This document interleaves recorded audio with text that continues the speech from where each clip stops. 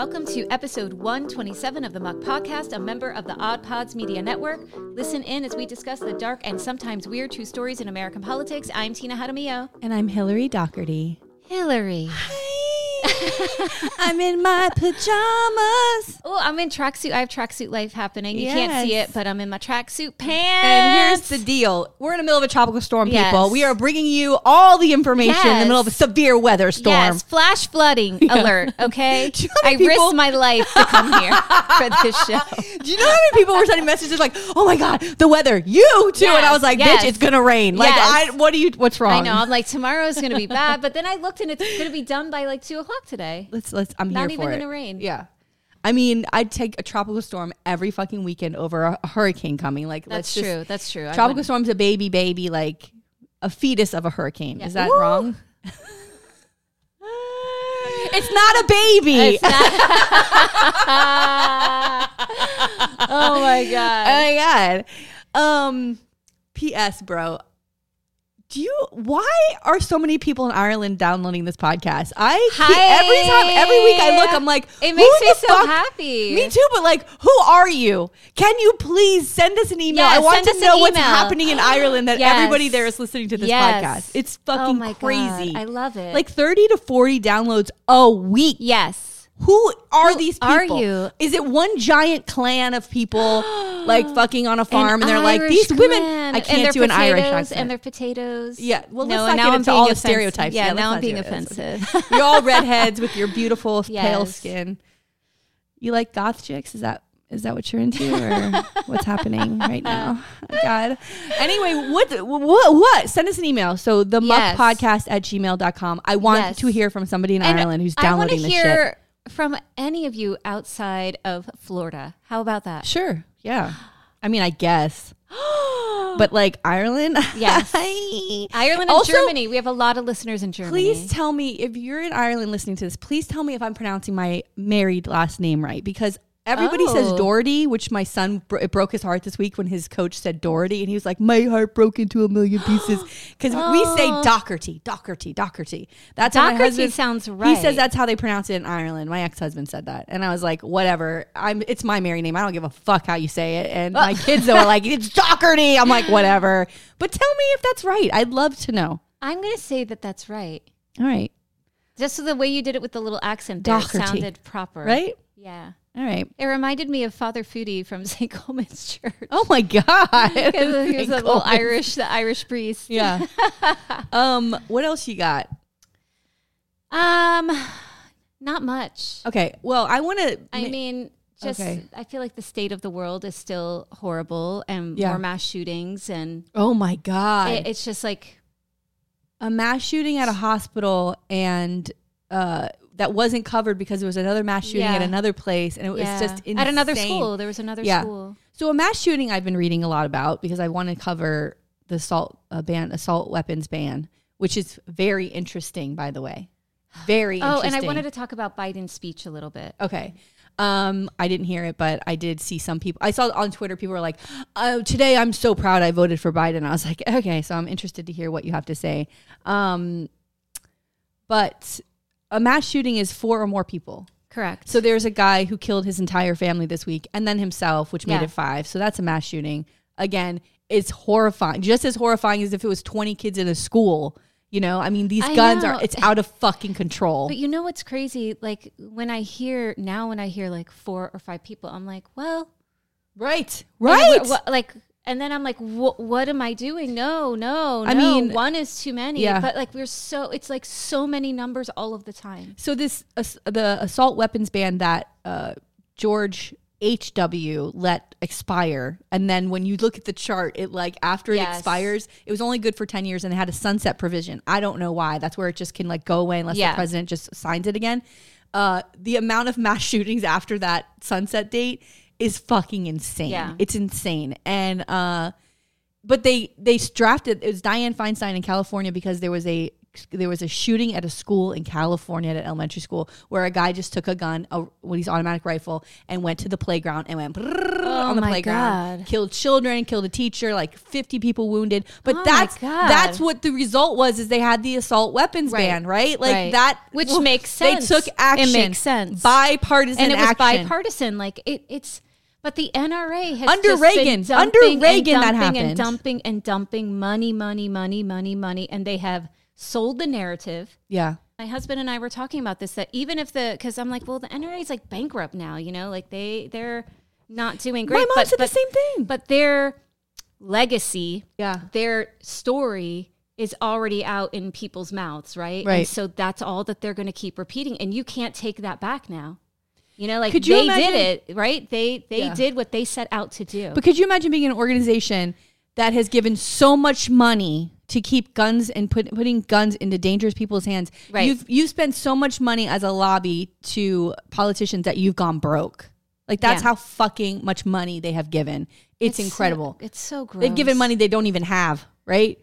Because bankruptcy is like loans on top of loans on top of loans that they can't pay back. So they're borrowing money to like just devastate this country. And it's like, why? I don't get it. And the one thing that I was frustrated with the speech is he said, tell me about the speech. So he did say, like, we need to ban assault weapons. Mm-hmm.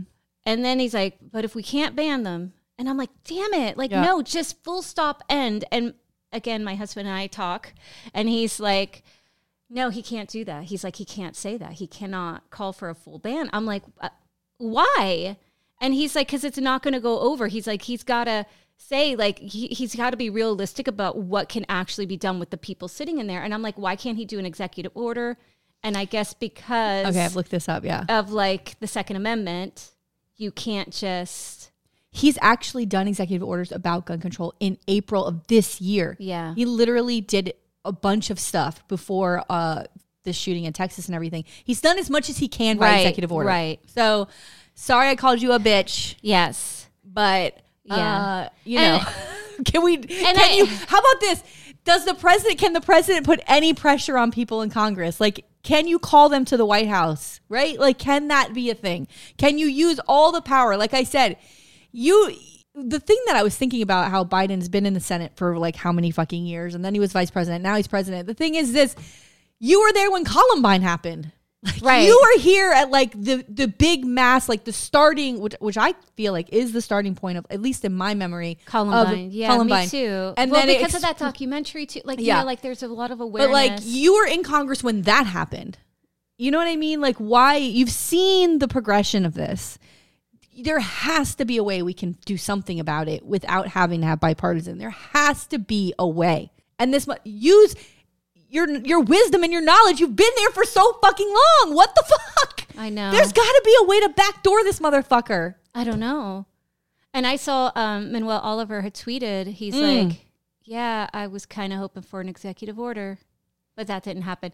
And the one thing I thought was a little weird, and well, it was so Catholic. He ended it with a quote from Eagle's Wings. Like, what the hell's that? I feel like every Catholic knows that song. What? That I'll raise you up on eagle's wings. Yeah.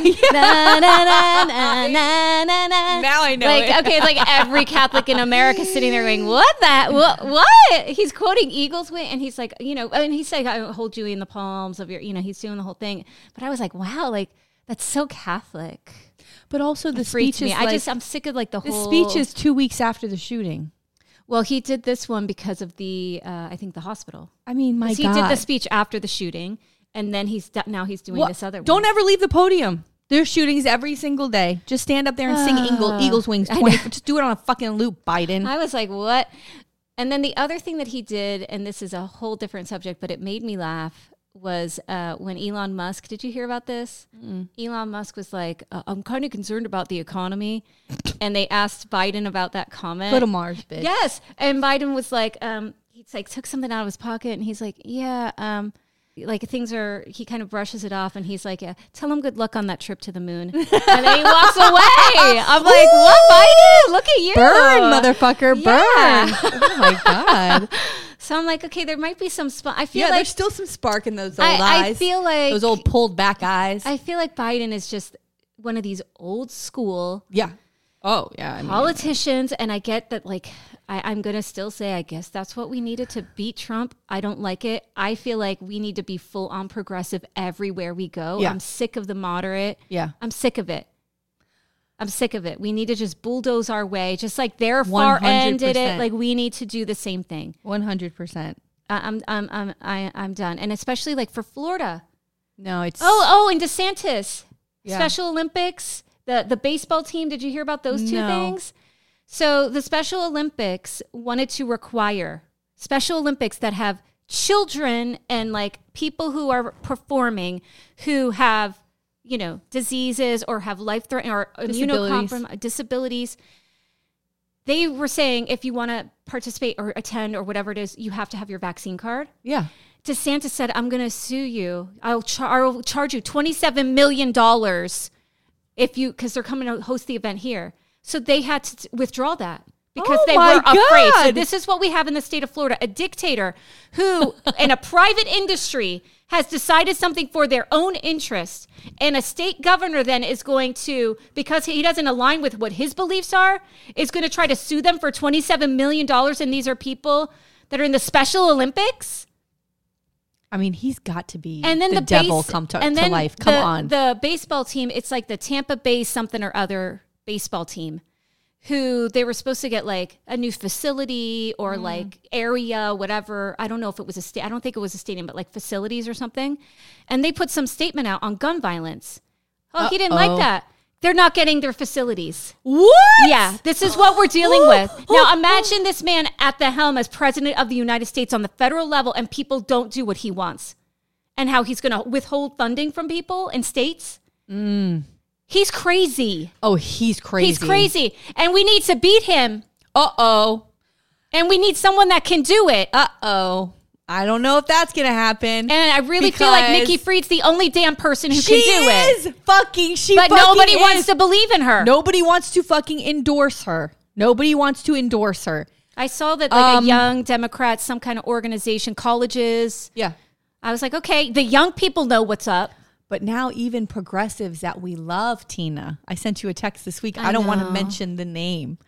Endorsed him this week. I don't understand it. I need someone to explain it to me. Me too. I need someone to sit me down. I send you the text and I go, I give up. Like, I don't know what is happening right now. Why is this happening? What is happening? Why is this going on? I mean, everything's just money, right? Because we're this sick, disgusting, capitalistic shithole. So here's the thing. Either they're hedging their bets and they think he's going to win, right? Just the primary, because there's no fucking way he's beating DeSantis. He's not going to beat DeSantis. He's not going to beat DeSantis, okay? Or they know something about Nikki Fried that we don't fucking know. They know something that we don't know, or she can't bring something to the table that they want. Something is going on that I'm. There's something I don't know, or it's the Biden effect, or they're banking on. Like we've talked about before, that he is the Joe Biden of this election, the old white dude that people kind of know, and he's moderate and he can be trusted, and we can get the old people in Florida to vote for him. It's infuriating. That's the only thing. Guess what movie I watched last night? What? Well, kind of fell asleep in. Sorry. But I watched the part with Charlie Crist, Outrage, that documentary Outrage. Oh. It's fucking incredible. Where is it? Where can I see it? You can watch, watch Prime. I know, Prime. Sorry. You can probably rent it somewhere, but it's a great documentary, and Charlie Crist is the fucking star of the show, along with Larry Craig and all these other people, and how Bob Norman, who we know through his beautiful wife, Brittany Wallman, who's a Pulitzer Prize winning reporter, journalist from the Sun Sentinel, and first guest of Lil Muck. Excuse me. And she's amazing. Don't you love all her posts? Yes. She's like... Follow her on Twitter, Brittany Wallman. She's love her. She's so cute with those glasses. Yes, her hair. She's like always doing fun little like... She's adorable. Just like outdoorsy. Yeah. I don't know. I love everything about her. We need to hang out with her. Yes. Let's do it, Brittany. Yay, wine. Yes. Are you listening, Brittany? Please. I hope you're listening. Her husband, Bob Norman, in his own right, is an incredible investigative journalist. And he did a whole bunch. He's the one who exposed Charlie Crist as gay with multiple sources. Okay. So he's covered in this. But, the whole point of this documentary is closeted politicians who vote against the LGBTQ community, right? And Charlie Crist, as running for governor and as governor, went fucking hard against the LGBTQ community. As a Republican. Which is why it makes me... Yes. Yeah. Which is why it makes me fucking sick to see him stand in front of a group that I'm a part of, that's an LGBTQ caucus, and try to fucking sell his goddamn garbage. He's a shit person. He's a fucking liar. And I can't take him seriously. You either have values or you don't. And I know that you're like, well, people should change. No. People cannot. This is fucked up. And because it was so blatantly changed in the middle of a campaign. Fuck you. You don't give a fuck about people. You care about yourself. And you can't win. And you know what? Let's do something. If Charlie Crist wins the primary and beats DeSantis, I will do something. What do you want? I will do something. I want to say run down the street naked, but people do not need to see this. We'll have him on Lil Muck.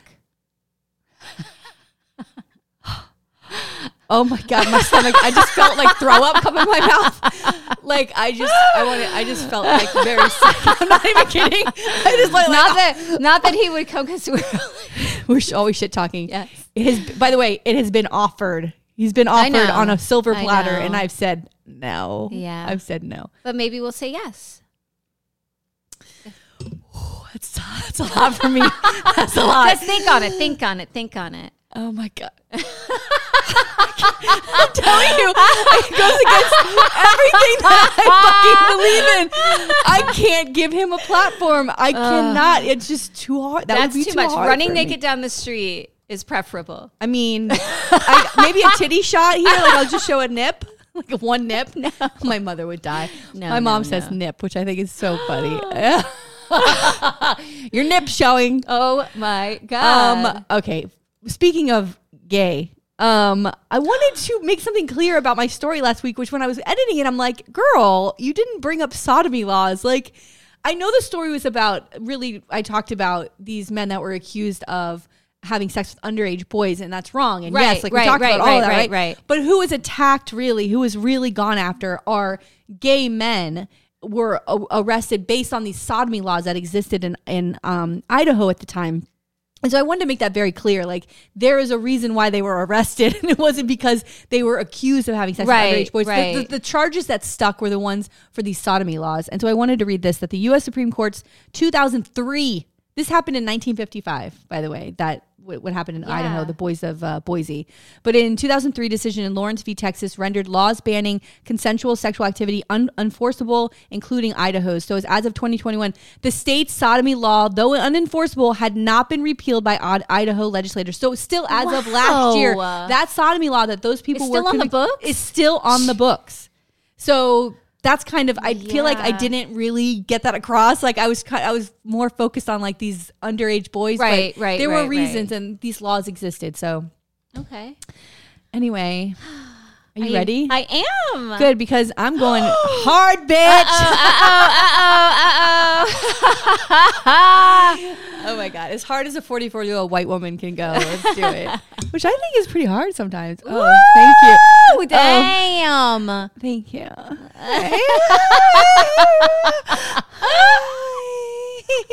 Oh God, so cute. I fucking love this show so much. Me too. Behind the camera shenanigans around here. Ooh. By the way, my son walking in and out of here last week of the camera. Could you see him fully? I could see him. And he's looking right at the camera as he's walking through. He's like, I'm like, bitch. And I'm yelling, fuck. I'm like, I'm the worst mother ever. He was in there a couple. It doesn't matter. It doesn't matter. It's just that I didn't hear him. Yeah. Yes. I didn't hear him coming this way. I just saw him coming this way. And I was like, what is wrong with you? We've been doing this for years. You know you need to stay out of here. It's the age. It's fine. Yeah, it's fine. He's precocious. Yes. Okay, today I am covering U.S. Senator Jesse Helms. Oh, let's go. Ooh, there's a bunch of gasps in the room. We all know who this guy is, right? Strom Thurmond-esque is how I'm calling this guy. God. Very much so. Like, such a piece of shit. Such a piece of shit. But here we go. It's Pride Month, so I want to keep reminding people of how far we've come and the people that who said very horrible things, and then we continue to uplift them even after they were dead. Like, continue to like parade them around and clap for them when they're retiring, even though they said some fucking heinous shit on the floor of the Senate. Like, insane. It's crazy what we do. It is. Okay, so Helms was born in 1921 in Monroe, North Carolina, where his father, nicknamed Big Jesse, served as both fire chief and chief of police. His mother was a homemaker, and he described the Monroe as a community surrounded by farmland and with a population of about 3,000 people. He said, quote, "You knew just about everybody and just about everybody knew you." Oh, so it's a little town. Sounds awful. Little town. The Helms family was poor during the Great Depression, resulting in each of the children working from an early age, and he acquired his first job at 9, sweeping the floors at the Monroe Inquirer, which I think later on leads in him wanting to be a journalist, because he ends up doing that. Yeah, he's around newspapers. Yes. In high school, he was voted the most obnoxious in his senior yearbook. God. I love it so much. I love that that's even a superpsuperlative. Like, all teenagers are obnoxious. Teenagers are just obnoxious. He's the most obnoxious of all of the kids, which is fantastic. And, not class clown. Not that's what I got. That's what I got. I got class clown. My husband got that too. He did. Oh my God. Those are twinsies. Hi.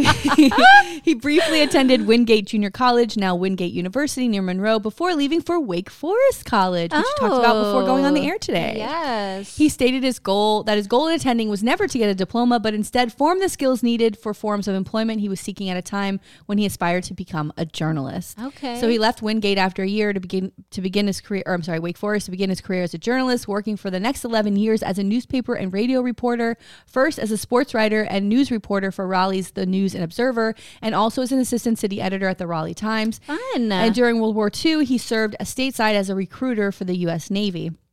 After the war, he pursued his twin interests of journalism and Democratic Party politics. Now, remember, he's a Democrat when it was the Dixie Democrats, right? Yes. So it's just like Strom, he's going to switch in like 70. Yeah. Because we can't have blacks around here. Oh, my God. Oh, no, not in my school. Not in my pools. We can't have blacks around here. God. Oh, my God. I don't even, he's a piece of shit. I mean, it's just so this wanting to hold on. And then they get power, which makes it like 1,000 times worse, right? He later became the city news editor of the Raleigh Times, and he was a radio and television newscaster and commentator at WRAL-TV. So in 1950, Helms played a critical role. This is when he starts to get into politics. As campaign publicity director for Willis Smith in the U.S. Senate campaign against a prominent liberal, Frank Porter Graham. So Smith was a Democratic lawyer and former president of the American Bar Association, and he portrayed Graham, who supported school desegregation, as a, quote, dupe of communists, and a proponent of the, quote, mingling of the races, end quote. 1950. Why does this seem so? It doesn't seem that long ago. It's not really. Smith's flyer said, quote, "Wake up, white people," end quote. Wow. Wake up. By the way, Helms is the one making it. He's the publicity person. Yeah. He's creating all of this, right? Right. And basically, the primaries were all white people anyway. We're still black people aren't voting. Like there's still like this fear around voting. But God forbid we inch towards anything. Right. Blacks were still mostly disenfranchised in the state because its 1900 constitutional amendment had been passed by white Democrats with restrictive voter registration electoral provisions that effectively and severely reduced their role in electoral politics. So they, it's just why. Why are we outward saying wake up white people when nobody's even... because it's the dog whistle, like this is the person that we want, and instill that fear of that other candidate and what that could mean for them. And So he won and hired Helms as his administrative assistant in Washington. So he goes to D.C. and he worked in 1952. Helms worked on the presidential campaign of Georgia Senator Richard Russell Jr. After Russell dropped out of the presidential race, Helms returned to working for Smith in D.C. And then Smith dies in 1953. So Helms goes back to Raleigh, North Carolina. And from 1953 to 60, he was the executive director of the North Carolina Bankers Association. And he and his wife set up their home in the Hayes Barrett historic district where he lived for the rest of his life. So for those 6 years, he's not really like doing politics. Right. He's kind of, I did the politics things. Well, no, because he's going to get into, he gets into it again. Yeah. So when he's still working for the bank in 1957, he wins his first election as a Raleigh City Council member. Okay. And he served 2 terms and earned a reputation as a conservative who, quote, fought against everything from putting a median strip on downtown Boulevard to an urban renewal project, end quote.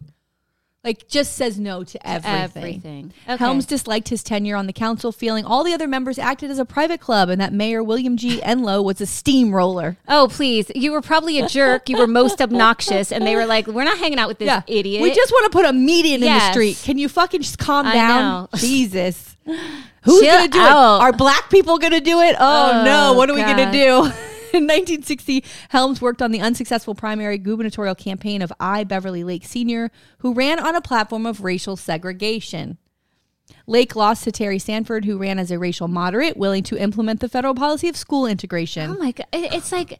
It's the smallest little thing that they could do is integrate the schools. This guy's not for it. I mean, it's crazy. It baffles my mind, and I feel like just as like an ignorant white person saying this, that like I mean, we're not living in the best of times, but I'm like, thank God oh my God. You know, like, yeah. Fuck. Yeah. I hate this country. Me too. Oh God, I've said that so many times in the last 2 weeks. I know. So many fucking times. Helms felt forced busing and forced racial integration caused animosity on both sides and, quote, proved to be unwise, end quote. So in 1960, he joins the Raleigh-based Capital Broadcasting Company as the executive vice president, vice chairman of the board, and assistant chief executive officer. Oh, wow. Yeah. His daily CBC editorials on WRAL-TV, given at the end of each night's local news broadcast in Raleigh, made Helms famous as a conservative commentator throughout eastern North Carolina. What? So he just every night uses, so now he's this radio exec and he's like, on the TV. I'm going to take this to just spew my own personal bullshit. Yes. Wow. Mm-hmm. Must be nice to have, fucking a television at your disposal. It's like Fox News before Fox News. Yeah. So his editorials featured... It's like a fireside chat, but like bad. Racist. Yeah. Hold on. I gotta write it down. Fireside chat. Oh my God. But bad. That's probably too long, but we'll figure it out. Yeah. So his editorials featured folksy anecdotes interwoven with conservative views against, quote, the civil rights movement, the liberal news media, and the anti-war churches, end quote. Wow. Among many targets. And he referred to the News and Observer, which was his former employer, as the nuisance and disturber. For what his promotion. An idiot. He's such a petulant jerk. Yeah, he's a big baby. He's a big baby. Yes. For its promotion of liberal views in support of African-American civil rights activities, the University of North Carolina at Chapel Hill, which had a reputation for liberalism, was also a frequent target of Helms' criticism. He is said to have referred to the university as the University of Negroes and Communists. UNC. Despite a lack of evidence, and suggested a wall be erected around the campus to prevent the university's liberal views from infecting the rest of the state. Okay. Again, this is a guy who's just an executive at a station who it says, I'm the executive. I get my 2 minutes of time every night and just starts just saying whatever the fuck he wants to say. Yeah. Is that even allowed? Of course. What do you mean? We got the First Amendment, bitch. I know, but like most people, you got to pay for airtime. So he just gets it. Yeah. And also what I mean? People love shock, right? So this guy's on here, he's saying these things, which by the way, maybe this is shocking to us now, but maybe it wasn't shocking then. Maybe people just talked like this. People would say these things all the time. And out loud. Yeah. And it was like not a thing. He said the civil rights movement was infested by communists and moral degenerates. Commenting on the 1963 protests and March on Washington during the civil rights movement, Helms stated, quote, the Negro cannot count forever on the kind of restraint that's thus far left him free to clog the streets, disrupt traffic, and interfere with other men's rights, end quote. Other men's rights. White men. Wow. Well, they're the only ones that have rights. Basically, it's a threat too. You can't count on us forever letting you do whatever you want, even though it's part of the Constitution to assemble, you piece of shit, for everybody, not just white people. Motherfucker. He later wrote, quote, crime rates and irresponsibility among Negroes are facts of life which must be faced, end quote. He was at the Capitol Broadcast Company until he filed for the Senate race in 1972. So God. here and then he gets we fucking go. elected. Yeah, and I'm just going to talk about this race when he gets in, and then a little bit of another race because he runs a bunch of times and wins. But like, I don't want to get into all of those and campaigns. again, I have to say, he's a piece of shit. He's a piece of shit. He's garbage. Yeah, he runs. Do whatever you want. You want to run. You want to run. But the people who are worse are the damn people who elected him because they put him there. Yeah. They over and over and over again. And it's their fault. It's not this guy's fault. He's like, well, these assholes are going to keep voting me in. They like what I'm doing. And if they like that he's attacking black people and communists, like all this stuff. It's like today with these stupid, so what do? You don't change course. And greens and all this crap. You want to get reelected, so you keep up the fucking circus, right? Like you keep up the show. Oh my God. Like the fact that Marjorie Taylor Greene won her primary. Yeah. She with her what's the latest thing that she said? The peach tree dish. She can't even speak. No. She can't even speak. And she's on there with her conspiracy theories and they voted for her. I feel like she's probably really aggressive in bed. Like every time I see her, she looks like she like wants to like fuck hard. Don't you know what I'm saying? I don't know. She to me doesn't her face look like she's just like no. She looks like someone gonna hurt somebody with that vagina. I think she's someone that, like it has that teeth. is not her vagina has teeth. That's what I'm saying. The man eater. Yeah. She is not. I think that she's someone that maybe needs to maybe have a little something. Who's taking on that role? Anybody? Yeah, Anybody no in the room one. want Please to take a chance at that? Okay. No. Oh, and she. All I know about, I really don't pay. I don't watch cable news. I don't watch I don't see Biden's speech. I don't know what the fuck's going on, but like. The only video that's seared in my brain forever with Marjorie Taylor Greene is a video of her that she had set up a camera at what is that shit, that like outdoor gym that everybody goes to? Like CrossFit. Where she's like lifting up a fucking like this huge goddamn thing, like 300 pounds, and she's like, oh, and she like drops it, and she's like so fucking stoked about it, and I was like, oh my God, she's like, is she roided out? Yeah, she's is that like what's happening? She's like out of her, she's like doing pull-ups and shit. I'm just like, God damn, she's like fucking, it's like she's fucking in it. But it looked like it was in her basement also. Like, I don't know if this is like a setup. I don't know. Like one side of the room is CrossFit, the other side's like whips and chains. Like this bitch is into some crazy shit. Okay, maybe. Yeah, it's alleged. It's alleged. Allegedly. It's just in my imagination. Because I'm sure she's a good Christian woman. She needs a spanking, honey. She needs a spanking. Please, she needs to disappear. She needs to disappear is what needs to happen. Go away. That we will have nothing to do with. When we say disappear, we mean I just mean don't run for office anymore. Yeah, that's what I mean. Yeah, please. Let's be clear. Let's be very clear. I just mean go far away. We don't want to look at your face. We're not trying to insinuate anybody do anything, especially like. But if you're in Ireland and you want to come visit and say hi to Marjorie Taylor Greene, please.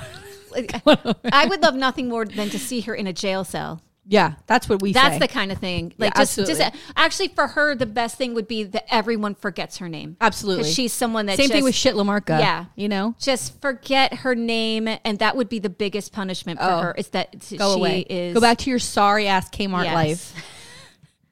Right? Kmart. She's a total Kmart girl. God, like Kmart. Not that there's really anything wrong with Kmart, but you know what I mean? Like she's in this time thing. Does Kmart even exist anymore? Oh no, it went out of business. Dang. It did. Yeah.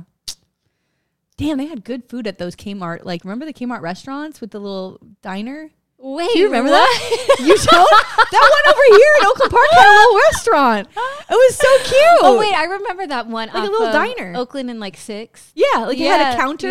Yeah. We used to walk to that from my aunt's house. And then my mom would get us those knockoff Keds there. And my sister and I were so embarrassed that we didn't have Keds. And my sister, I swear to Christ, she would die. This is so funny.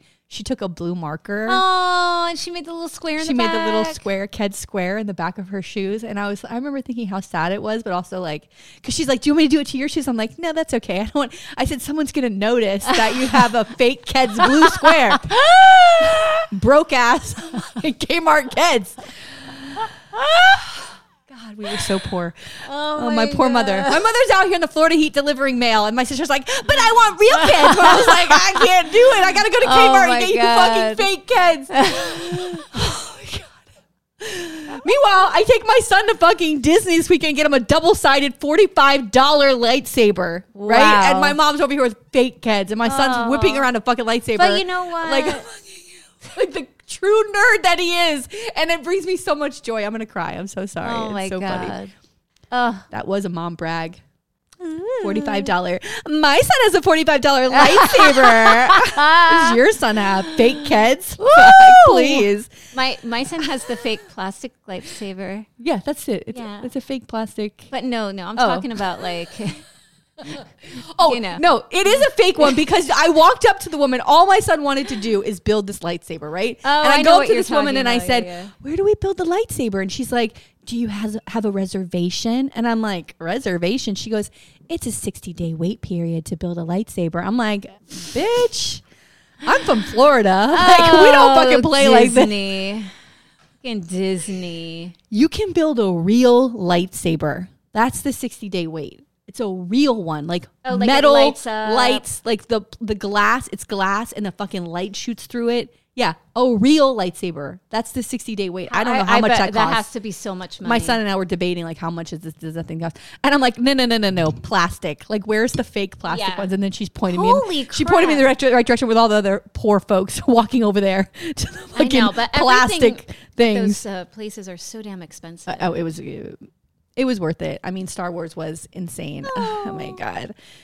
Okay, anyway, we're talking about Jesse Helms. By the way, we need to do a Patreon, and we probably just fucking did all of our Patreon right here in the middle of this. All right, we'll cut it. Do you want to just cut it out? No. Do it. Save it. It's fine. So this piece of shit runs for Senate, right? And he announces his candidacy in 1972. He took the Republican primary, winning 92,496 votes over, or 60%. In the field, right? Wow. So they like him. Yeah. Well, and plus he's on the radio every night. They hear his voice. Yes. He's familiar. They know him, right? Yeah. I know. So meanwhile, Democrats retired the ailing Senator B. Everett Jordan, who lost his primary to Congressman Nick Galifianakis. Does that name sound familiar? Yeah, that's right. He's uncle to comedian Zach Galifianakis. Ooh, isn't that amazing? Wow. So, yeah. And he kind of looks like him when I looked at his picture. Because I looked at last name, I go, that sounds familiar. And I went to it. Sure enough, they're related. Wow. The latter represented the new politics of voters who included the young African-American voters since federal legislation removed discriminatory restrictions and anti-establishment activists. So these are all the people who are voting for him. And although he was a liberal by North Carolina standards, he did oppose busing to achieve integration in schools. Polls put Galifianakis way ahead until late in the campaign, but Helms, facing all but certain defeat, hired a professional campaign manager, F. Clifton White, giving him dictatorial control over campaign strategy, while Galifianakis avoided mention of his party's presidential candidate, who was the liberal George McGovern. Wow. Oh my God. Bad. Helms employed the slogans of McGovern Galifianakis, one in the same. Vote for Jesse. Nixon needs him. Jesse, he's one of us. An implicit play suggesting his opponent's Greek heritage made him somehow less American. Helms spent a record $654,000, much of it going toward carefully crafted television commercials portraying him as a soft-spoken mainstream conservative. In the final 6 weeks of the campaign, Helms outspent Galifianakis 3-1.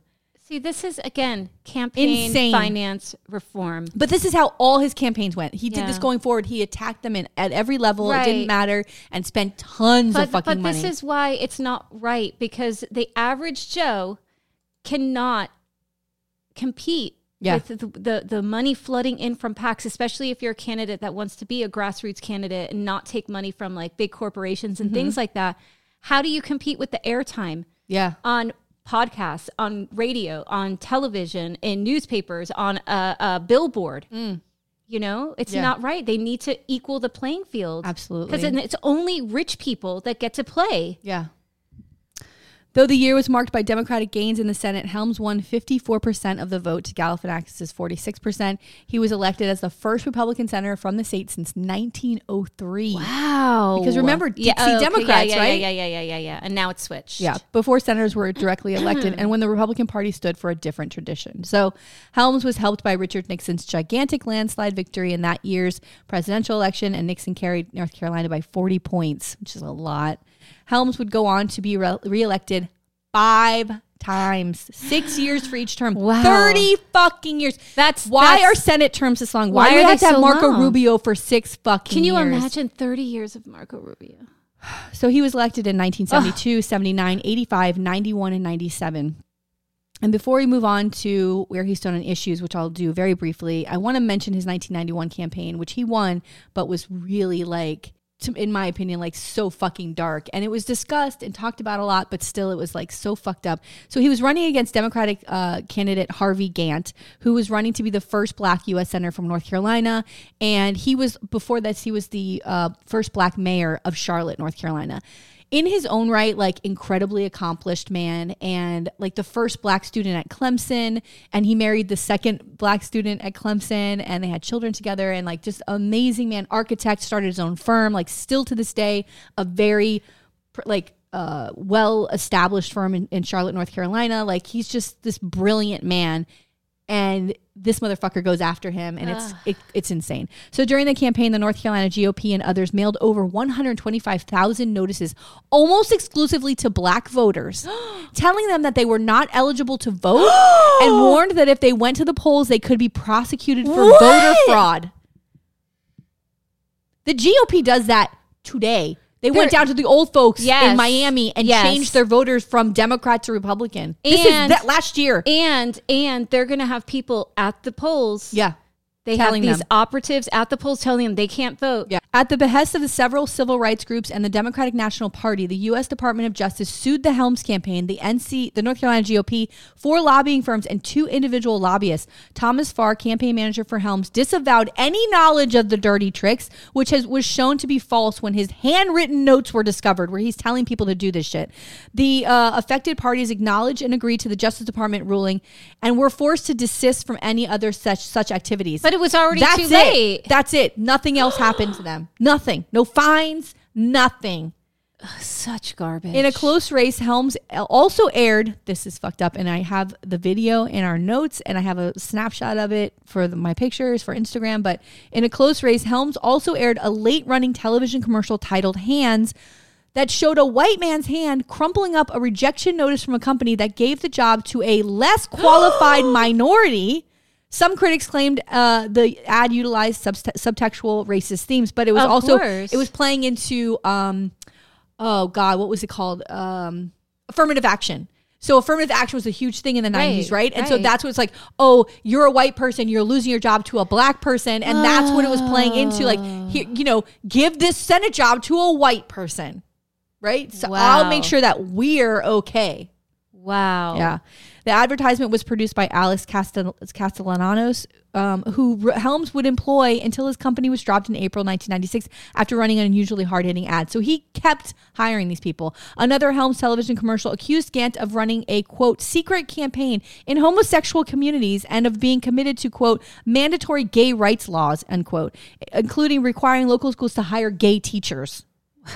Helms obviously went on to win 52 to 47%. So it was close, but like, come on. Some of the things he voted against while he was in Senate, because he said he's for the everyman, right? Like he's for the U.S., he's for every American. He really hated foreign policy. That means he's for no one. Yeah. When they say vote for everyone, it means they're for no one. Right. But then you look at his record, right? So for farmers, he voted against soil conservation, federal crop insurance for hail damage, and temporary protection for foreclosures during the farm crisis. As chair of the Agricultural Committee, he failed to take action on a bill making it easier for farmers to get drought relief and other disaster assistance. Nice. Veterans. He voted against $80 million in pensions and $100 million in home loans. No. Supported massive cuts in medical care for disabled veterans, opposed job training for unemployed veterans of Korea and Vietnam War, and compensation for military personnel exposed to nuclear tests. Like, what? Why? That seems like a no fucking brainer, right? And aren't you all about the military? Yeah. The elderly repeatedly voted to freeze or cut costs of living increases in Social Security benefits, opposed funds for Meals on Wheels and Medicare, one of 9 senators to vote against medical coverage for prescription drugs. For children, voted against summer jobs for inner city teens, shelters for battered women and children, nutrition for mothers during pregnancy, and Social Security benefits for children in foster care. Why? Opposed safety standards for daycare centers. What? Doesn't make any sense. For workers, he voted against tax cuts for working families, 60-day notification of plant closings, parental leave, job training for those on welfare, and increasing the minimum wage of to $4.55 an hour. The environment. Of course, you don't give a fuck about this. Voted against controlling asbestos. Double hulls on tankers to protect against oil spills, inside the sewage treatment facilities, and the Clean Air and Clean Water Act. Introduced a bill to outlaw new wilderness areas to protect them, right? Yeah. Use threat of filibuster to reduce industry fees for cleaning up toxic waste. I mean, you would think that toxic waste, asbestos, why are these? Probably because it would affect the company, right? Yeah, he's in bed with a company and he got a ton of money that paid for all of those stupid ads that he put out. Yes, that's right. Education. He proposed cuts in school lunches, voted against funds for vocational education, Head Start programs for disadvantaged preschoolers, and special education for the disabled. One of 4 senators to oppose work-study jobs for college students. Abortion. Well, we know where we stand on this. In 1980, during his second term, Helms and Robert K. Dornan again proposed, this is the second time, his second term, an amendment banning abortion in all circumstances, and also proposed a bill defining fetuses as human beings, thereby taking it out of the hands of the federal courts, along with Illinois Republican Henry Hyde and Kentucky Democrat Romano Mazzoli. More successfully, Helms passed an amendment banning federal funds from being used for abortions unless the woman's life is in danger. Wow. I just... Again, we talked about this for every week for the last 3-4 weeks. 30 years. But someone's whole life. Yeah. But who says the life's in danger? Who's making that judgment? Right. If you go to a Catholic hospital and you got a Catholic doctor, that their view is going to be different. Of course. It's going to come into play. So, can they make atheist hospitals? Yeah, that'd be nice. I got to tell you, when I was pregnant with my son, there was something showing an abnormality on him when they did a measurement, which I think the measurement was off. The girl who took the measurement was 20. And I'm like, this bitch can't count. All right. Something was off. But my doctor at a Catholic hospital, I don't think she was Catholic, but she was like, I just need you to know that you have this many weeks to make a decision of what you want to do. Basically saying, if you want to have an abortion, you have to do it soon because you're running out of time. Right. And I can't do that for you here. So we need to figure a plan out. Right. My husband was furious, but I was like, well, she's giving me a heads up. Right. I don't know. I don't know. Anyway, so race. We know he's a fucking all-out racist. He opposed busing black students into white schools, the Civil Rights Act, the Voting Rights Act. Helms called the Civil Rights Act of 1964, quote, the single most dangerous piece of legislation ever introduced in Congress, end quote. In 1982, he voted against the extension of the Voting Rights Act. So he's also the most dangerous piece in the legislature. Absolutely. That's what it is. So here's something else that he's famous for. In 1983, Helms led the 16-day filibuster in the Senate. 16 days? 16 days. How do you even do that? Because I think they tag team. Hey. Woo! Tag team. So they did this opposing the proposed establishment of Martin Luther King Day as a federal holiday. You have got to be kidding me. This is what he's famous for. Helms and others claimed... This is what he's wasting everybody's time on. Yeah. Helms and others claimed, quote, another federal holiday would be costly for the economy. Oh, my God. Although the Congressional Budget Office cited a cost of $18 million, Helms claimed it would cost $12 billion a year. Helms distributed a 300-page packet claiming that the civil rights leader was a political radical who adopted action-oriented Marxism and detailing Dr. King's supposed treachery, in which he accused King of, quote, appearing to have welcomed collaboration with communists. Helms let me join. Helms ended the filibuster in exchange for a new tobacco bill. So he did all of this because North Carolina is big tobacco, right? Yes. He did all of this. How much money did he get? He doesn't care how much he looks like a racist because everybody knows he's a fucking racist. Old and he gets money. Yeah. But he did all of this for Reagan to give him a bill for his state.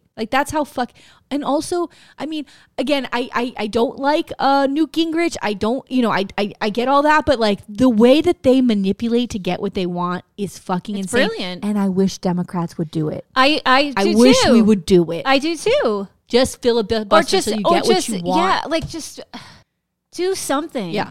Filibuster to end the filibuster? Yeah. Can we do that?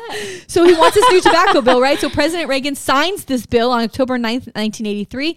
And so he gets what he wants. And then Helms then demanded the FBI surveillance tapes allegedly detailing philandering of King's part to be released. Although Ronald Reagan and the courts refused. Yeah. Who cares? He wants to just take down Martin Luther King Jr. I mean, come on. The conservatives attempted to rename the day National Equality Day or National Civil Rights Day. Yeah. Like you give a fuck. Like you fucking care. But that failed and the bill was passed, of course. As we know, we celebrate Martin Luther King. Because they can't honor a black man. Yeah. They cannot honor his name. No. Writing in the Washington Post several years later, David Broder, who was a reporter, attributed Helms' opposition to the MLK holiday to racism on Helms' part. Well, hello. Surprise. Yeah. So here we are, Pride Month, and this is how I know this motherfucker. I remember him from the 90s, and when it was really important to throw money into HIV, right. What's it called? What am I thinking? What? Research. Thank you. HIV research and trying to figure out this disease. It's a mystery. Nobody knows what's going on. We've talked about it several times, and so this motherfucker, of course, because he's super religious, says some of the most fucking heinous things you've ever heard on the Senate floor about the LGBTQ community, especially gay men, of course, because they were the prominent HIV cases.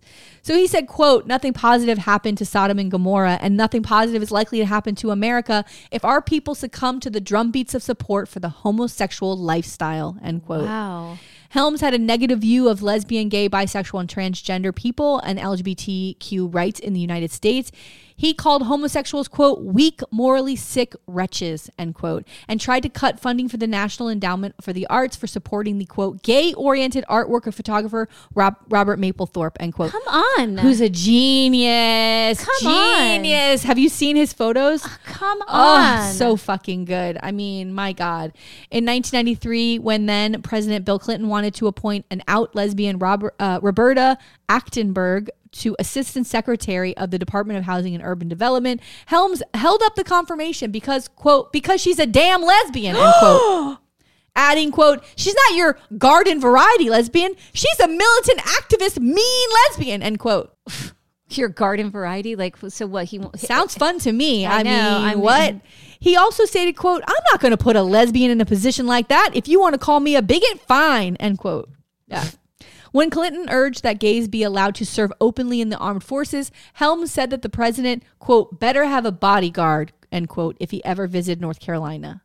Can he say that? Threatening the president of the United States. Can you do that? He initially fought against increasing federal funding for HIV research and treatment, saying the disease resulted from unnatural and disgusting homosexual behavior.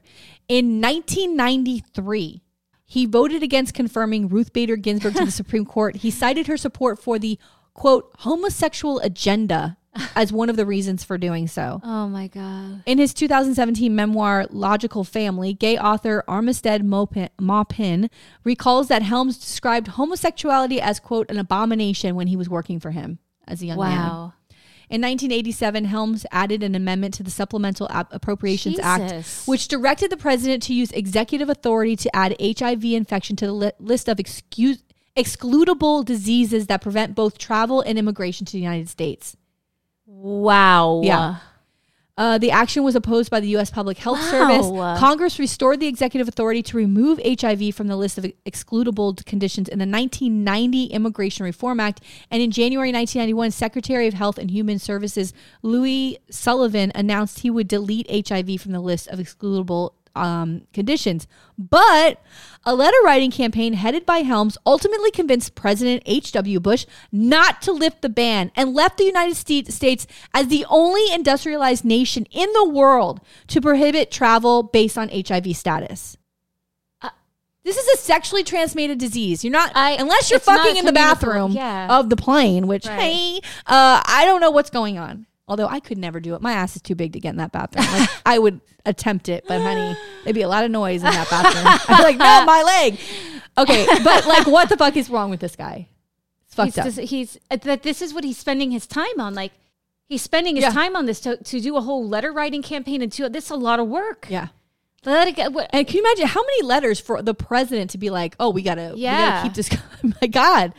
I mean, the travel ban was also responsible for the cancellation of the 1992 International AIDS Conference in Boston. People are like, we can't even have this in America because nobody can come to it. Oh my God. On January 5th, 2010, the 22-year-old ban was lifted after having been signed by President Barack Obama on October 30th, 2009. The New York Times stated that I can't believe it was that long. I know. The New York Times stated that Helms was bitterly opposed to federal financing for research and treatment of AIDS, which he believed was God's punishment for homosexuals. I love this whole, it's God's will. Yeah. It's God's way. It's so stupid. He introduced an amendment in 1987 a spending bill that prohibited the use of federal tax dollars for any AIDS educational materials that would promote or encourage directly or indirectly homosexual activities, end quote. Opposing the Kennedy-Hatch AIDS bill in 1988, Helms stated, quote, there is not one single case of AIDS in this country that cannot be traced in origin to sodomy, end quote. Which isn't true. Like, we know this. It's a blood it goes through the... So, when Ryan White died in 1990, his mother went to Congress to speak to politicians on behalf of people with AIDS. She spoke to 23 representatives. Helms refused to speak to Jean White, even when she was alone with him in an elevator. No. Yeah. Would not talk to him. No. So would not talk to her. Just ignored her. Yep. And she's like, please talk to me. Yeah. Her son is dead. Was it her son had died at this point? Yes. From a blood transfusion. Wow. I don't know, Ryan White, if everybody remembers. Yes. But he got it as a child through a blood transfusion. Because he was a hemophiliac. Yes. And she's like, please talk to me. What a disgusting How many, man. we've talked about this before. I covered this, the way that the government, I think one of our first episodes, how the government reacted to the AIDS crisis and how they disregarded people. But like, how many lives could have been saved through the blood transfusion? Right. Checking the blood. Right. Like, we knew it was through the bloodstream. Why didn't we do that? You're refusing to talk to this woman. Children have died because of it. Other people, adults, have died from receiving that blood. Why can't you just pass a law that makes sure the blood is checked? What the fuck? So fucked up. So he's just after his own interests. Despite his opposition, of course, the Ryan White Care Act was passed in 1990, which of course is to make sure that the blood is tested before giving to anybody. So the last thing is this, which I found hilarious. In his final year in the Senate, 2003, because of his because of his new friendship with the rock star Bono. Bono. Oh, the pictures. I got pictures in our notes. You should look at pictures of these two dopes. With Bono? Oh, they became good friends. Why? Well, what was Bono big on? The AIDS crisis, right? He was all over the world with the AIDS crisis, right? So how did Bono goes to him and like sits down with him, and he was probably like starstruck, right? Can you imagine? Mysterious ways. This motherfucker singing like he's a YouTube fan. He's a YouTube fan. He's like an old YouTube fan. Does he have those weird glasses? No, he had those glasses. He thinks he's wasn't he like starstruck? But wasn't he like super short? Bono. Oh, he does look short in the pictures. Yeah. How tall do you think he is? I think he's like one of these dudes that's like 5'5", 5'6". I think he's like a tiny dude. I could be entirely wrong. Yeah, but on that stage, he looks like a fucking monster rock star, right? Oh my God. Everybody get behind a mic. All of a sudden, they're like, "Aye." He's so funny. I don't get this relationship. I don't know. So he goes there. He becomes friends with Helms, and he convinces him to support AIDS measures in Africa. Because but not in the US. Not in the US. No. And here's how fucked up Helms is. This is how fucked up this fucking man is. He supports it because the main way that it's transmitted in Africa is through heterosexual sex. It's not through homosexual sex the way it is in America. This man. That's how Bono probably, listen, God bless Bono. He probably went to every door and was like, all right, what's this person for? Yes. What's their, okay, he's against homosexuals. I'll tell him it's straight people. Right. You know what I mean? Like, that's how he got people on board. He had dinner with this guy. There's pictures of them at dinner together. He's got to sit with arm this in piece arm. of garbage. Yeah, but whatever. But you know what? Is Bono Irish? Maybe Bono! Bono!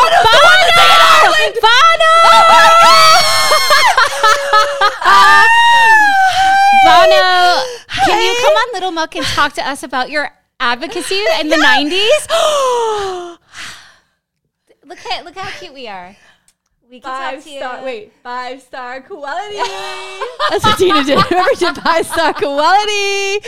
Oh my God. Bono. Maybe it's Bono. What? Or what? The Edge. His guitar player is the Edge. Yes, the Edge. We just started thinking the same thing at the same time. Oh, we are so. This is so fucked. Oh my God, we're the same person. Basically. Maybe the Edge and Bono will come on Little Buck. Let's talk about how. All right, I'm sending an email. It could be a 10-minute conversation, and all I want to know is what was the conversation when you went to talk to Jesse How did Helms? you do it? What happened? How was it? Yeah. How and did you who convince else him? did you talk to that maybe we don't know about? Because the pictures that I have of him were like with there was another guy from Pennsylvania who ran for president a bunch of times. He's in the picture too, and it's like a staunch anti-gay, anti-everything. Like this guy, he's at dinner with all these guys. Wow, just to get them to support good for him AIDS research in Africa. Good for him. Yeah. So anyway. That's Jesse Helms. Hi. And bye, you dead piece of shit. Oh, dang. Oh, my God. There was an interview with him, like he died of cancer. Like he retired because he was sick. And so he goes away, but he's in this interview and he had those, he's like a Mitch McConnell with those thin little baby lips like this. You can't and he trust just someone says, with thin lips. And I believe in the interview. No, yeah. Hey. Anyway. In the interview, he's like, and he starts to get a little teary-eyed, and I'm like, yeah, I bet you're crying, you piece of shit. You know where you're going. You're going to fucking hell, right? Ooh. And he was like, I just want people to remember me for all the good work I did for North Carolina, and it never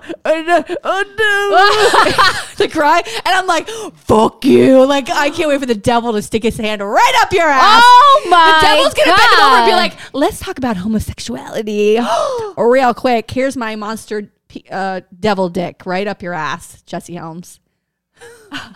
Tina, we're going too far. No, I don't think so. Fuck you, Jesse Helms. Fuck you. Wow.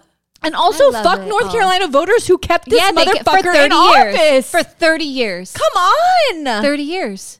I mean, it's too long. That's part of that movie outrage is like they're closeted people who are voting against LGBTQ. This guy was out, right. Not gay, but like out there hating everybody. And we still, maybe he was self-hating. Who knows? But like he's out there and you're still electing him. What the fuck?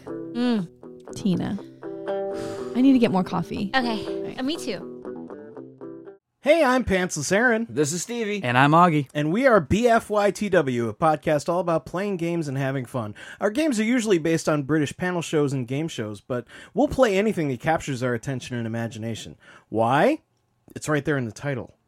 You'll never guess what the F stands for. Today, I'm going to tell you the story of a New Mexico judge and director of the Oregon Department of Corrections, Michael Francke. Okay. So I don't know if you've heard about this, but Michael Francke had a solid legal career in the criminal justice system in New Mexico and was appointed as director of the Oregon Department of Corrections in 1987. But when he's found dead at work, it sparks decades of conspiracy theories. What? Is it still unsolved? Kind of. Oh my God. There's like this whole podcast. It's like a 12-part podcast just on this story. Wow. So like I'm just giving. What's the name of the podcast? It's called Murder in Oregon. Okay. Yeah. So our story takes place in Salem, Oregon, which is in Marion County. And one website said that this was the most Oregon part of Oregon. Oh, whatever that means. I mean, I'm imagining big old trees. Yeah. Rain. Yeah. It's got like, the historical sites and museums. It's like a small town feel for a city. Love it. It's got that vibe. Love it. And some background on Michael Francke. According to his alumni page from University of Virginia, he was born in 1946. He grew up in Missouri, and in the 60s, he went to college on a football scholarship. So listening to that podcast, they talked to his two brothers. He's got like a brother that's older, and then he has a brother that's younger. And so the two of them kind of like talked about Michael Francke as like a young person, and he was sort of like this all-American athlete. I think he was one of those, where he lettered in like 3 different sports. Amazing. And, Yeah. So he goes to college on this football scholarship, and I think he had like 2 different scholarships, but one offered him like a full ride or whatever. Nice. And then he went on to the University of Virginia Law School, and he earned his law degree in 1971. Then he passes the bar, and he works as a judge advocate for the Navy for 3 years. So that's what he does. And then he moves back to New Mexico. And in 1975, he starts working as an assistant attorney general to the State Department of Corrections. So he kind of does most of his sort of law work in like correctional area. So that's how he's sort of involved with like the prison system and all of that. Yeah. And then in 1980, he becomes a judge for the First District Court, and he serves for 3 years before becoming that director of the New Mexico Department of Corrections. So he's moving up in this field. And the alumni site notes that he was credited for reforming the New Mexico prison system. It doesn't say like exactly how, but I did find there was like an award in his honor that cited that there was like this 1980 prison riot in New Mexico that left 33 inmates dead. Holy cow. And he was on a team that offered like solutions to help rebuild the Department of Corrections and prevent future riots from happening. Dang. So that was like the work that he did. So then in 1987, so he probably got sort of known in the prison sort of, I don't want to say the prison community, but in the correctional system community. And in 1987, Francke is appointed by Oregon Governor Neil Goldschmidt as director of the Oregon Department of Corrections. Wow. But 2 years later, he's killed. Jesus. So he's not there for very long. All right, so let's go into the day in question. Oh my God. So Unsolved Mysteries, there's like the Unsolved Mysteries website, there's the Unsolved Mysteries wiki, and they had a lot of information about like the day in question. And so I'm kind of referencing that for this. So according to the wiki, Francke finished up a staff meeting around 7 o'clock at night on January the 16th, 1989. And then about 30 minutes later, 2 of his colleagues are like leaving work, and they notice that the light was on in his car and that the driver's side door is open. Oh boy. Right? Oh no. And that's weird. So they're like, where is he? Yeah. So they try to page him because this is at the time of pager. So they're paging him, no response. And they found that really weird because he was like the type of guy where you paged him and he like got back to you immediately. Wow. So they're like, what the hell's going on? And he's not in the car. He's not in the car. He's not near the car. So it seems like he ran out of this car or maybe saw something. Or opened his car door. Something right? happened. Maybe somebody else opened a door and pulled him out. All right. I'm something, just right? guessing. But he's like leaving work, okay, right? Yes. So they decide to go search for him, and they can't find him anywhere. Like they're searching the whole grounds of the prison. Shit. Right?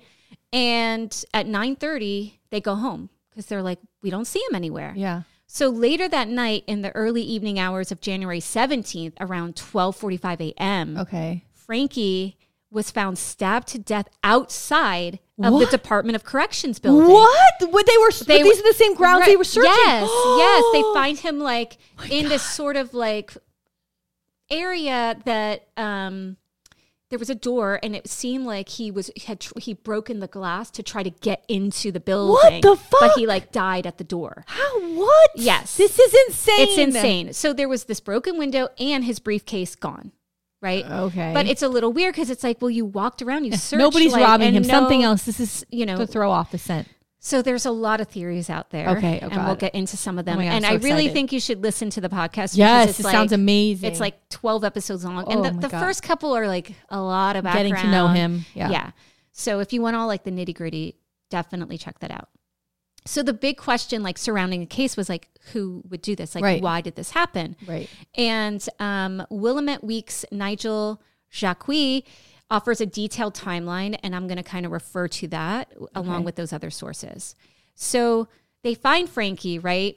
But what they don't find is a murder weapon. So there's no knife laying around, and it was never recovered.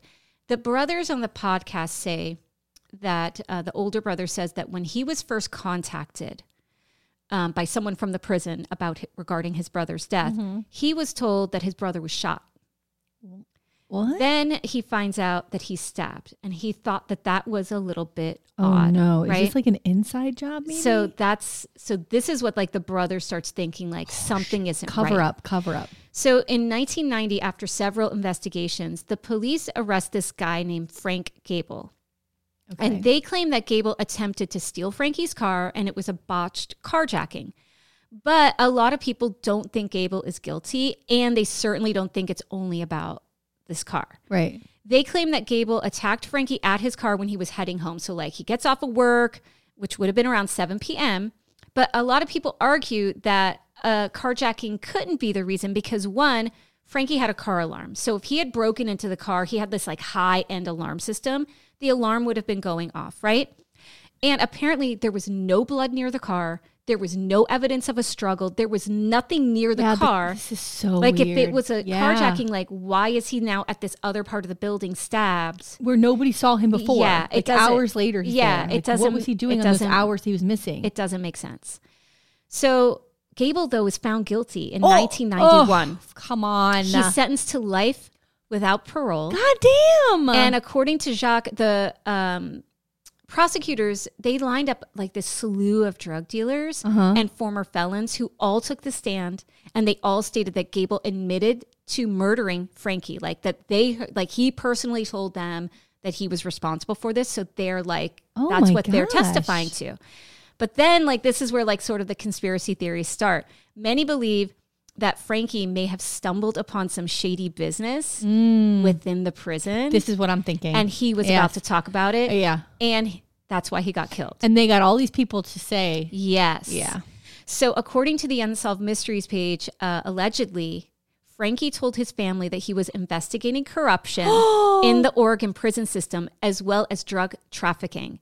And he was, again, allegedly going to name names. Oh, no. So supposedly he was doing the secret investigation. He interviewed guards who had corroborated and admitted to bringing illegal items like weapons and drugs into the prison. No. And he supposedly told his sister that he was going to go to the legislature to present his findings. Oh, shit. The day after he was killed was the day he was supposed to present his findings. Come on. Right? What's the conspiracy? This is it. So when he told his sister that, it was like 4 days later, he's dead. Oh my God. So I can see why the family's like, no, there's something else going on. Yeah. He did not get killed by this carjacker. Yeah. So the Statesman Journal reported that in 1989, the FBI was investigating a potential connection between corruption at the state prison and Francke's death.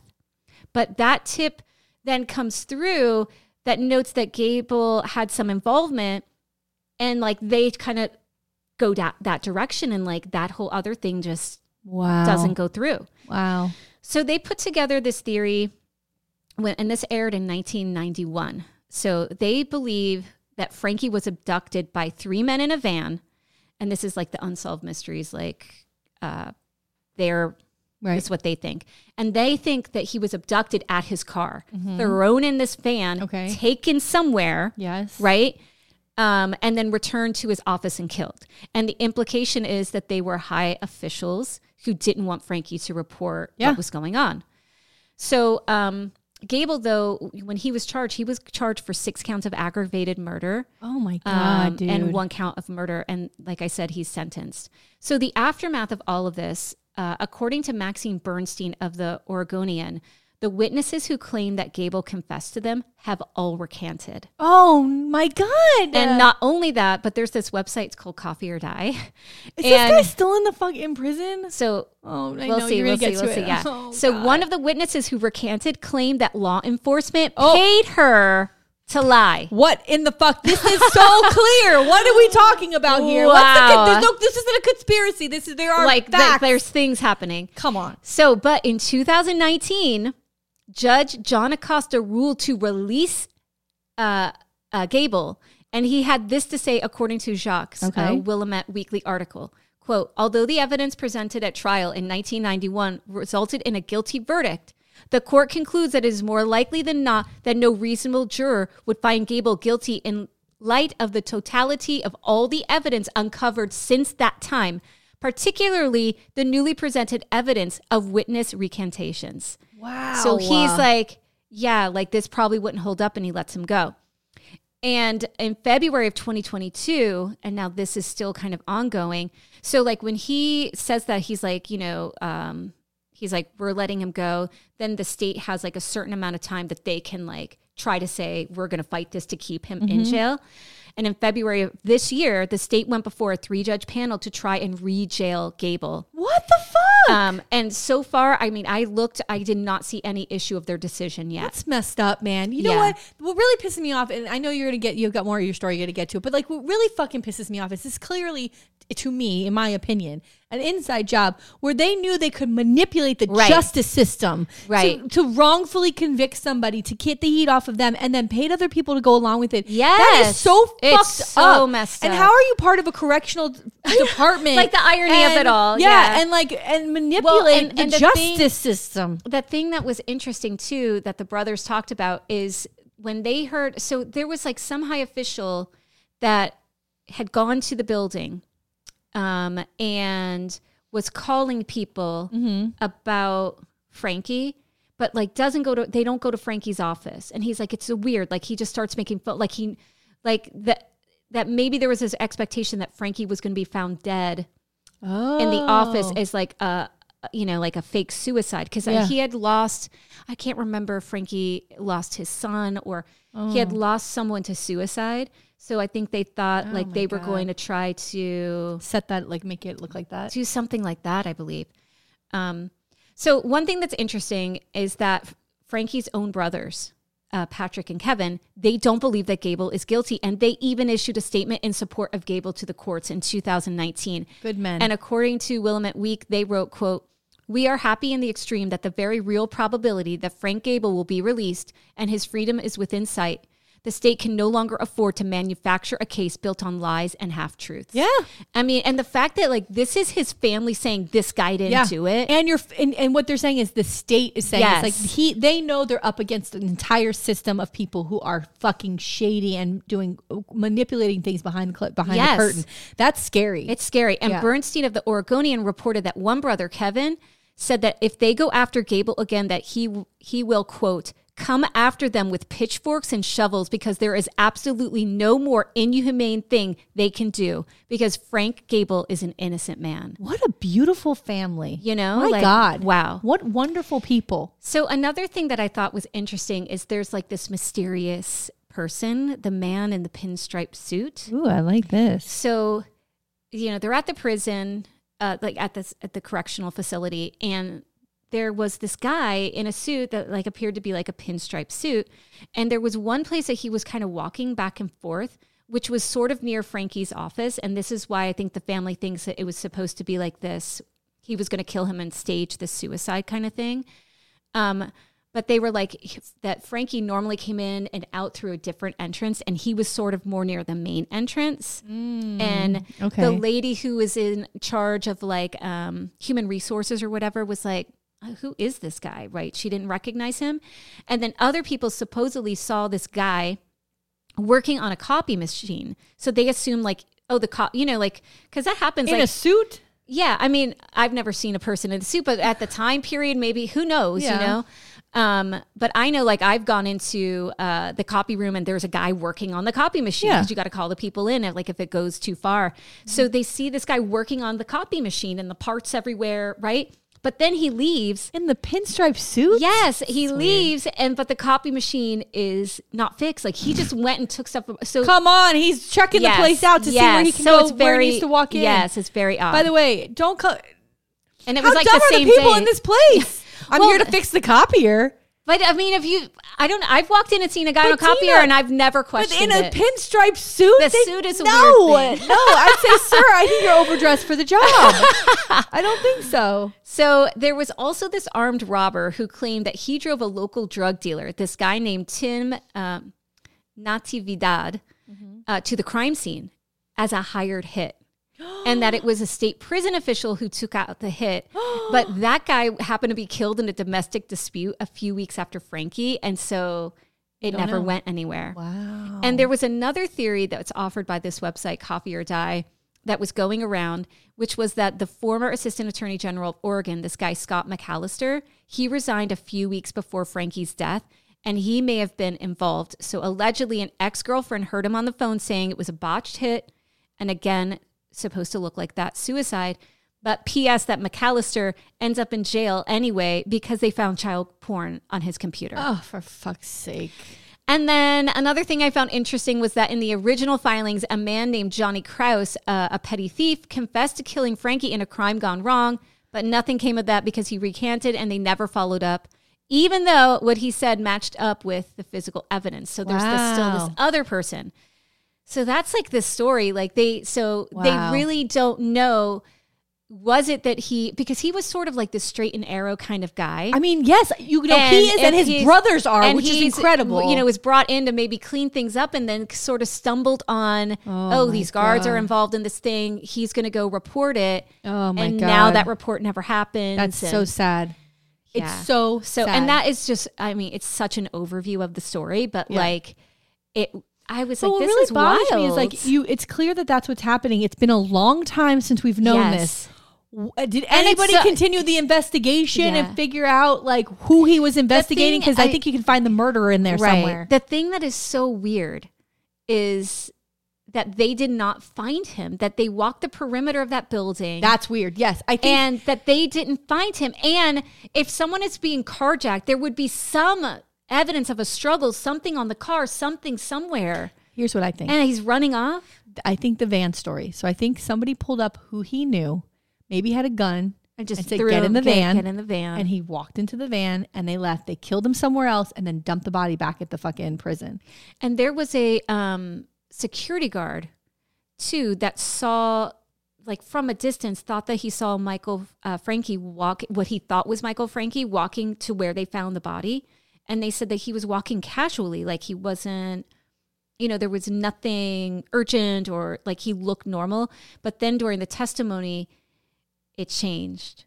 Like they worked with him, you know what I mean? To change like what they saw. So fucking scary. Yeah. It's very scary. It's very scary. And they go like in the podcast, like they go with one of the interviewers to the prison and they're like, this is where he came in. This is where, and like, it's like, they said it was like a memorial for them, like that space. I'm surprised that terrible. You think you're a good guy and you're going to take down the bad guys, which is obviously what he was doing. I'm sure he didn't expect to find whatever he found, but he was doing the right thing. And I'm surprised that he didn't take more precaution moving around. Well, they said, so when they went to his house like after he died and he had a gun. Like in his room, he had a gun under his pillow. See, he probably felt safe at work. He was worried. But he probably felt safe coming out of work. Like no one's going to come get me at the prison. Right. Right? Yeah. So he definitely this poor was man. Worried. This poor man. And stabbed is awful. Oh my God. Awful. Yeah. And I'm wondering if they did want to do like a staged suicide and his marriage was sort of ending. Oh God. And it just, I don't know. This is terrible. Yeah, it's wild. It's wild. This is just so sad. I know, I'm sorry. What are we going to do? But that's it. That's my story. Well, I know. So tonight we get to celebrate our friend Kate. Yay! Our happy birthday, Kate. Happy birthday, Kate. And it's her birthday yesterday. She's an amazing woman. It's so funny. I was thinking about her. I met her when our babies were babies.